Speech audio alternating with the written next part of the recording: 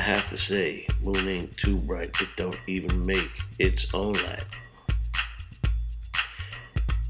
Just reflects the light of the sun, so that's the moon. Earth has just one. Takes the moon about 28 days to revolve around the Earth. They say what is the moon's spinning rate? Just one rotation, 28.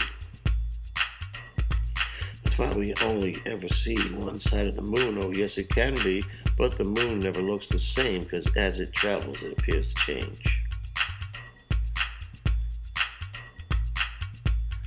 Called the phases of the moon, so listen to this lunar tune. First you start with new moon, no moon, can't see nothing, might as well be high noon. Then you have a waxing crescent getting bigger as it went. Next you see a moon first quarter, more of a half moon kinda sorta. Next a waxing gibbous appears from the sky, it's growing bigger, don't have no fears. Then a big round shiny full moon makes them crazy as a real loon.